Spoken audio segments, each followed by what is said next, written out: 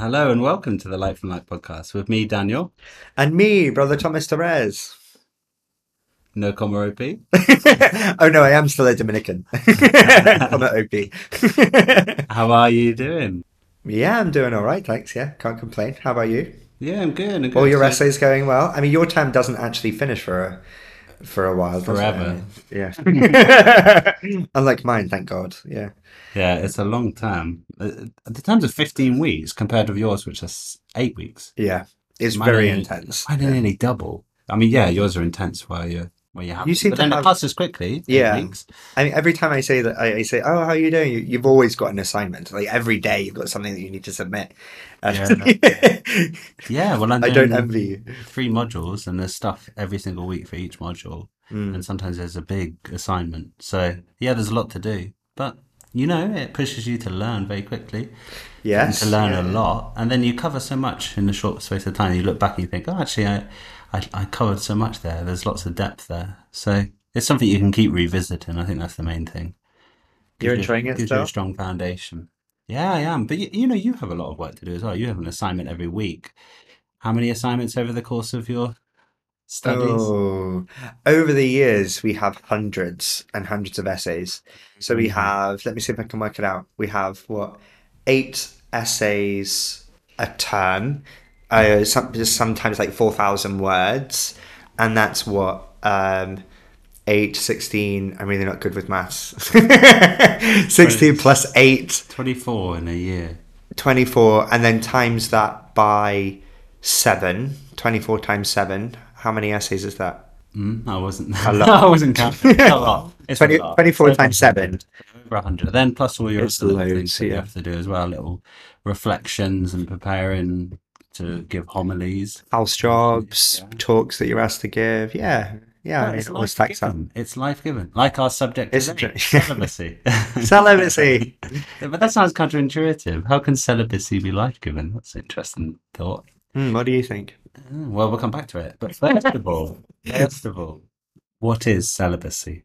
Well, celibacy is a state in life that sort of is a form of chastity whereby you choose never to be married. Um, so, I mean, it's different then from abstinence. So, for example, you might have a married couple who abstain from sex, or you have people who are not married who are not having sex. But that's quite different from celibacy as a way of life. So, celibacy is a chosen state in life whereby you choose to forego marriage and the goods of marriage for another good or goods, I would say. Goods of married life are probably a bit more evident to us. So Mm-hmm. the goods of married life are things like children and love of the other, and the fact that you can give yourself to the other, and it love comes forth in a Yeah. child. So that's pretty obvious. But what about celibacy then? I would say that actually some of the goods that you see are actually very similar or parallel, right? With married life? With married life. So you're Interesting. still giving your life for, you're not just giving your life for an other, or unless you want to say you're giving your life for the church, which is true, but obviously or you're giving your life for Christ, but it's not really so much for an other, but for others, plural. You give your life for the good of others. So it's not an egotistical life, it's not a self-centered life. It's a life whereby you lay down your life for others. It's also a fruitful life because you will have spiritual children. In the case of priests and religious in particular, you have spiritual children. And yeah, so there are, I think, spiritual parallels with marriage. Just as marriage, for example, also represents the great love and the unshakable love that God has for his people. That's what marriage represents. Similarly, the celibate way of life is also an expression of love. You lay down your life for your brothers and sisters. You lay down your life so that others may live. And what greater love has a man than this, than he should die for his friends, as we read in Scripture. So it's also an expression of the divine self-sacrificial love. both marriage and the celibate life are expressions of love, are joyful and happy ways of living. They're ways of life that you can choose. They're ways of life which can be fruitful, which are ordered towards the good of another or others. So what are those four goods then that you mentioned? So the four goods would be... So I'll focus on four because there are lots that we could say. We could, yeah. So what are those four? So I'd focus on, so some of them are functional and some of them are not. So ordinarily when people are talking about celibacy, very often they will fall very quickly into talking about functional things. Things, yeah. That it's practically beneficial for other people. And that's part of the story. And I think one of the reasons why priests will focus on this is because it's something which is understandable to people who have not chosen this way of life. I suppose it's also tangible. It's you talk about functional things that they have more time. It's a functional thing that can be measured. Exactly, yeah. It's something you can see much more quickly. Yeah. So for example, as somebody who has chosen a celibate way of life, I am more readily available for ministry. So I have this sort of radical availability whereby people can lay claim on my time in such a way that they wouldn't be able to do if I had a family, if I had a spouse and if I had a family, because of my obligations to my spouse and to my family, and the sort of stresses that it can create in that family. I don't have to worry about those things. I can be radically available in a way that people in marriage might struggle with, right? So that's one obvious practical thing. I also have more time to be able to study and prepare for preaching and for ministry and things like that, because I don't have the same stresses and pressures that people have in family life. And St. Paul talks about this in 1 Corinthians. In 1 Corinthians 7, he says, married people are concerned with worldly things and their spouse, and he talks about them having a divided interest, whereas the unmarried man is concerned with the things of the Lord. Now, I would say that in marriage... doesn't mean that they're in conflict. They're not in conflict, no. So, yeah. You're going to love your family. And you serve the Lord by loving your family. You serve the Lord by loving your spouse. You serve the Lord by loving your children. But it's different. Where your time is focused is different. And how you can spend your time in service of the Lord is different. So that's a sort of a practical side. But there's also a more ontological side as well, because Jesus Christ himself was not married. And I think this is really important precisely because there are some people who would only focus on the functional reasons, but that's reductive, you see. So, and to be fair, as I said before, sometimes this is because of how priests talk about it. We focus on the practical terms because people can understand it, but that's only part of the story. So I would say that actually one of the primary reasons, if not the primary reason, why we choose celibacy is to be more closely conformed to Christ, who himself was celibate. Jesus is celibate, but also in heaven we will not be married. Yes. That's something that Jesus says himself when he's challenged, isn't he? He is. It's either the Pharisees or the Sadducees, isn't it? Yeah. Whichever one doesn't believe in the resurrection. He's challenged by a group who put to him this was a woman has been married 7 times, and who will she be married to of those 7 brothers in the resurrection? In the resurrection in heaven, as if to try and trap him. And then he says, so in heaven you will not be married. One will not be given to another in marriage. Mm-hmm. So it seems then, so marriage is for the particular purpose of why we're here on earth, to help others to come to heaven, to help the spouse to heaven, and to help children to heaven. And then the priests and the religious and celibate help families in that way, help others to heaven in that way. So there is a sort of parallel, you're more given to that. But then it's also like a sign for heaven. In a way, your celibate life as a celibate friar is to be available to other people and to remind them then of heaven and what that union with God will look like. Absolutely. I mean, this is why the church calls religious, eschatological signs.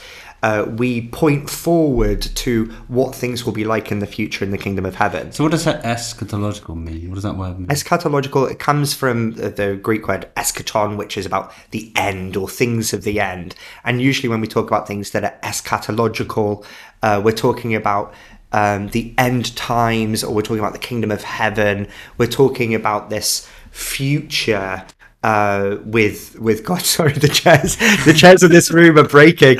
I'll get onto the Bursa to fix the chairs.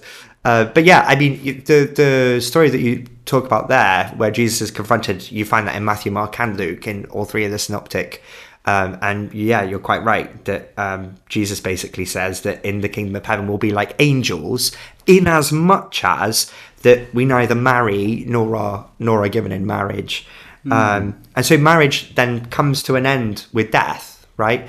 So what marriage, one of the things that marriage reflects here on earth is the unbreakable, unshakable, undeniable, irrevocable love that God has for his people, a love which is fruitful, a love which is faithful, a love which isn't always easy, you know. So yeah, I mean, yeah.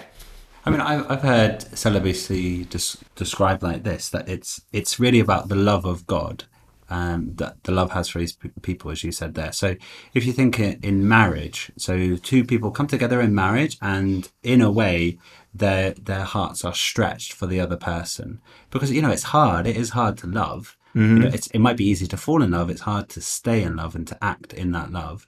But I imagine for a celibate friar, or for anyone who chooses celibacy, it can be hard. It must be challenging. It must be challenging to love Sometimes. and to be available to love, to make yourself available to choose to love the other person. Partly because I think sometimes the gift that you've given for them, you know, you've laid down your life for them, and sometimes that isn't always appreciated. Sometimes when people think about the clerical state, or when they think about religious or priests or whatever, they think of it as this being this like really privileged life whereby everyone shows you all this deference and honor. I can definitely say, certainly in England, that's not really true.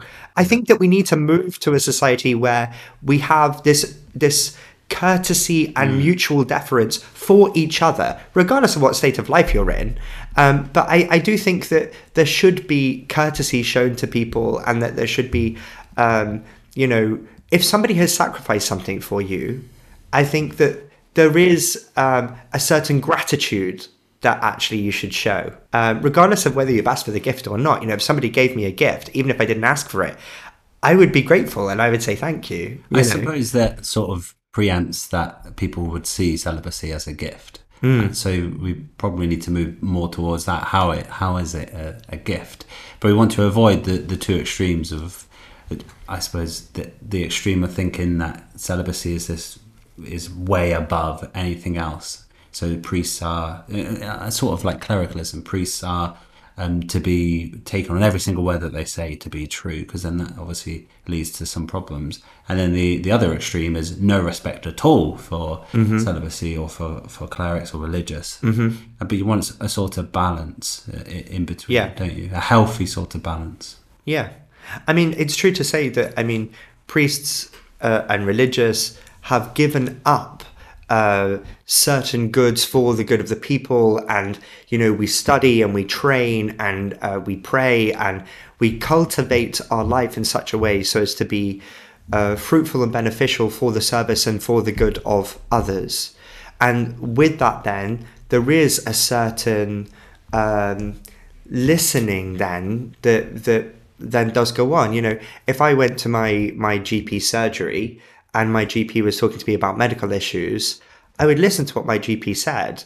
In a similar way, if I hear a priest or a religious, you know, speaking about spiritual issues, you know, I should take seriously what they've said, because they've trained and studied and given and devoted their life to this. It doesn't mean that they're right about everything. You know, it doesn't mean that you can't raise your concerns. Actually, canon law says that sometimes you have the right and obligation and duty to raise concerns with your pastor, with your priest, and things like that. You know, actually, one thing that I want to make the point of saying is that there are many celibate people who are not priests and who are not religious. There are many people in the world who have chosen a celibate life but are not priests and not religious. I know, like, a lot of what I've said so far in this episode, a lot of what we've said in this episode has been, well, you know, priests and religious, you know, this, that, and the other. I'm talking about that because actually that's my experience. But I also recognize that there are a lot of people within the church who have chosen a celibate way of life. Where am I going with this? Who have chosen a celibate way of life, but are not priests and are not religious. And there are people who have, who will essentially end up living a celibate way of life, not necessarily through choice, because, it's not that they haven't had a desire to marry. It's not that they've never fallen in love or that people have never fallen in love with them. But for whatever reason, either they can't marry or they choose not to marry. And so essentially they end up living a celibate way of life. And I think that they also deserve a certain respect and a certain recognition for pursuing the path of holiness that Christ sets out before them in church teaching. And of course, that way of life is very faithful to God, but also very fruitful for the church. So we've spoken about two of the four goods that you've highlighted. So imitation of Christ and also the practical reasons of celibacy. So what are the other two? Well, I would say another reason why we choose the celibate way of life is to be a sign of credibility of the gospel. What I mean by that is, well, I'll tell you a little story. When I was a novice, there was a discussion that I overheard about the Eucharist. And some people were saying, the Eucharist is just a sign, the Eucharist is just a symbol. I should probably point out, it wasn't any of the novices or any of the religious that were saying this. This is something that we had on the street. Mm-hmm. And somebody was saying, the Eucharist is just a sign, it's just a symbol. And I remember saying, I'm not celibate for a symbol. And that's part of what I'm trying to get at, right? So celibacy is such a radical way of life that it's also intending to show we really believe this stuff, right? We really believe in the gospel. We really believe in the resurrection of the body. We really believe in Christ's real presence in the Eucharist. We really believe these things. We really believe in the service that you should show to your brother and sister. We really believe that it is a good thing to give up all things joyfully for the service of your brother and sister in Christ, for the service of Christ and his church. So we give up. Why else would you give up perfectly good things like marriage, like sex, like a family life? These things are good. The reason why we give up those things is for another good, So it's a way of, I think, being in your whole person a credible sign. There is nothing that you haven't given to God, and people can see that. And this is one of the reasons why I think religious dress, like when priests wear the collar or the cassock, or when religious wear the habit, or they might wear a cross as a sign of their profession. I think these are good things because they remind people of the gospel and that Christ isn't dead, and that there are people who have sacrificed every aspect of their life. My time is not my own. I've given all of my time to God in service of his people. My sexuality is given to God as a gift, and essentially what you're doing is you're returning back to God things which he has given you, and he sanctifies it. He sanctifies you. He makes you holy, and he returns a new life to you. So you mentioned it's given to God, the gifts that you've already received from him. So, for example, your time, your money, your energy, your love. So you give these back to God. But doesn't someone who's married does that as well? So how is that different? Do they return it to God through a different way? Yeah, I would say it's in a different way. I think it's more strange for a lot of people in society when they see somebody who has given up the ordinary way of living in society. It calls people towards that it goes back to, I suppose, being an eschatological sign. It calls people towards the kingdom to come. As we said before about living your heaven here and now, there is a much more radical, obviously self-sacrificial way of being in celibacy. Okay, and then the fourth one then So the fourth one is a little bit different, and this one is really more a sort of reflection on poverty. So I would say that really the greatest poverty in our world is a poverty of the heart. You know, Mother Teresa talks about the greatest poverty in the world being a poverty of love. But in this particular way, it's a poverty of a certain sort of love. And I say a certain sort of love because the lives of celibate people are still lives filled with joy and still lives filled with love and still lives filled with meaning. You know, I've got many close friendships. I've got my family and my friends and my brothers. So religious brothers. Yeah, my religious brothers. Yeah. I'm an only child, otherwise. Yeah. But in our life as celibates, you know, we choose to identify ourselves radically with those who experience a certain sort of poverty of the heart, people who, for whatever reason, cannot marry or have just never married, and we enter into total solidarity with them. So, and this isn't always a sort of poverty which is chosen. There are some people who want to get married and fall in love, but just never get married. And well, we as consecrated celibate people, we consecrate that poverty in Christ's name. We enter into their life intimately as celibate monks and nuns and sisters, friars and priests, and as celibate lay people. And it can also involve a certain sort of poverty of honor and a certain sort of poverty of a certain sort of affection. We're sometimes seen as strange in the eyes of the world for not being married or not having sex or not having children. But we're not weird in the sight of God, and we're not weird in the sight of the church. We're cherished. And as those who have chosen celibacy, we give encouragement to others who are lonely or who are single, and we know the cross of the lonely, and we've embraced it. We live a life which is, to some extent, a life of solitude, which is, I would say, is subtly different to a life of loneliness, partially because it's something that's embraced. And our life is not without joy. Our life is not without love. Sometimes there can be a certain sort of loneliness, sometimes. But by embracing this way of life, we say that God is present here too. You are not forsaken just because you're not married or because you don't have sex. Love is not reducible to the married life. And that's what we show in this radical way by living this different way of life.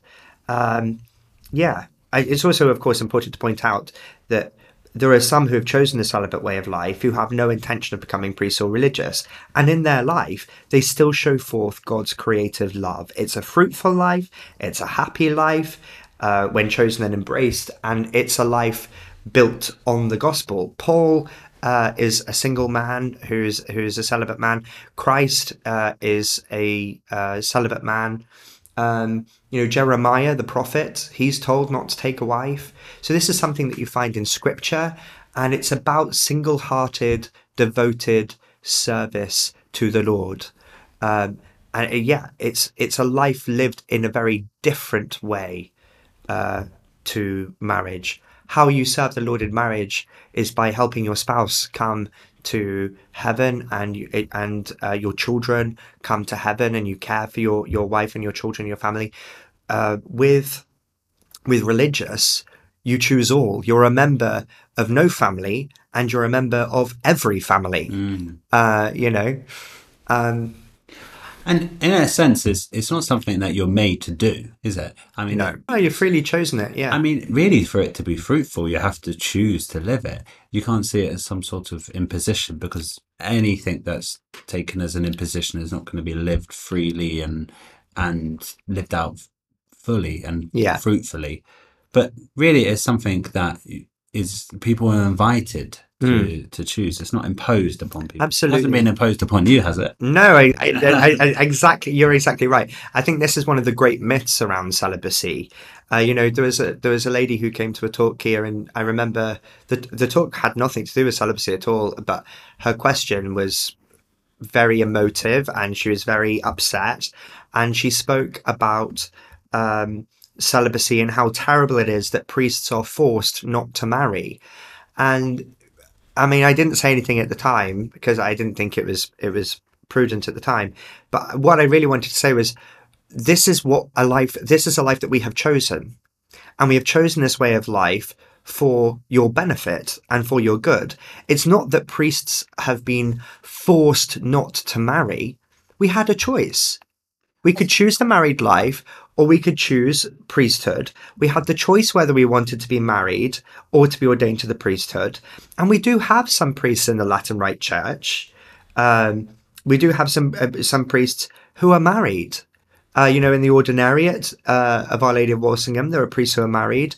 In the Catholic Orthodox churches, there are priests who are married.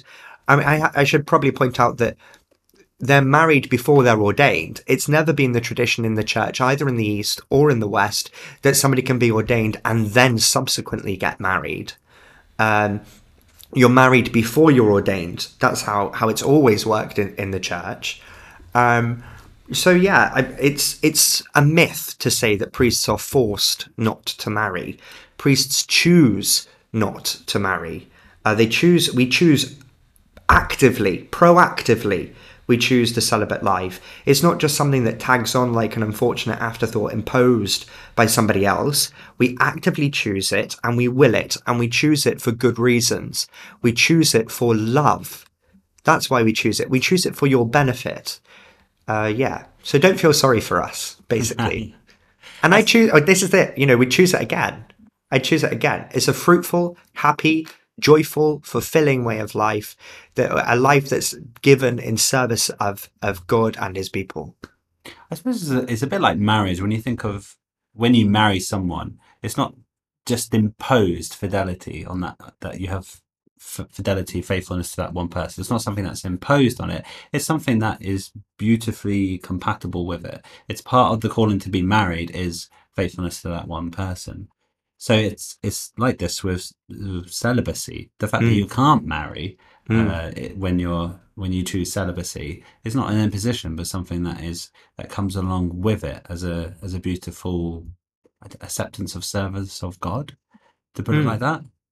Yeah, I mean, I wouldn't say that it's something that just sort of comes along with it. I'd say it's something that is actively chosen. I mean, it's not disconnected either, but as I said before, you can have people who choose a celibate way of life, or who are called to a celibate way of life, who are not necessarily called to priesthood or to religious life, So it's and it's not something that's intrinsic to it, because we have married priests. We have people who got married and then became priests, or permanent deacons, for example. There are many permanent deacons who are married. But celibacy is a way of life which is proactively chosen. You don't simply discern a vocation to priesthood and celibacy is just something that happens to come along with it. You also discern a vocation to celibacy. Wow. Are there any last comments that you wanted to mention about celibacy? We're coming to the end of our episode now.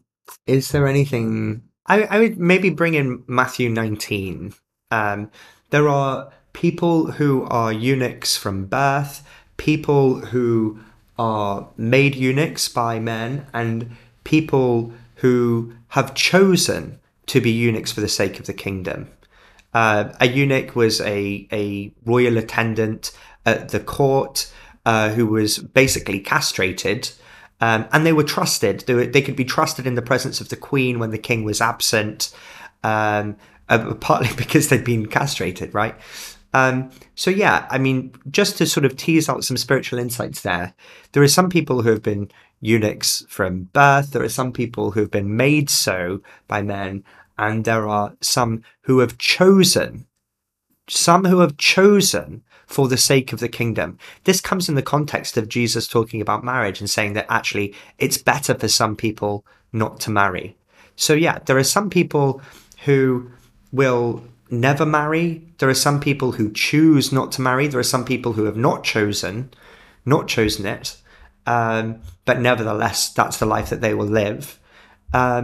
But there are some people who choose it for the sake of the kingdom, for the upbuilding of God's people. And that's what you see in the case of priesthood and religious life.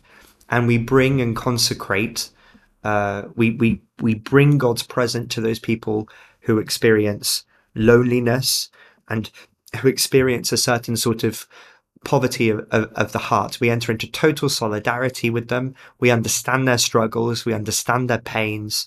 And we live as one of them. We live as one of of the poor in this way. Yeah, and I think it's a wonderful thing. It's a wonderful way of life. You should think about it. And I think maybe this is the last thing I'll say before I start rambling. Um, if you are in a position where the church says that you are unable to marry for whatever reason, or yeah, I mean, basically, maybe I should just say, think about embracing the celibate way of life because it can be a joyful and positive way of life in service of Christ and his kingdom. Not necessarily as a priest or religious, but certainly for the service of his kingdom. If you have any questions, of course, if you have any questions about celibacy, then do feel free to get in touch, and maybe we'll have a follow-up episode at some point in the future answering some of your questions on celibacy or on any other question. If you have any ideas for episode topics, then yeah, get in touch in the comments, send us a message, drop us a line, and let us know. Thank you, everyone. Bye bye. God bless.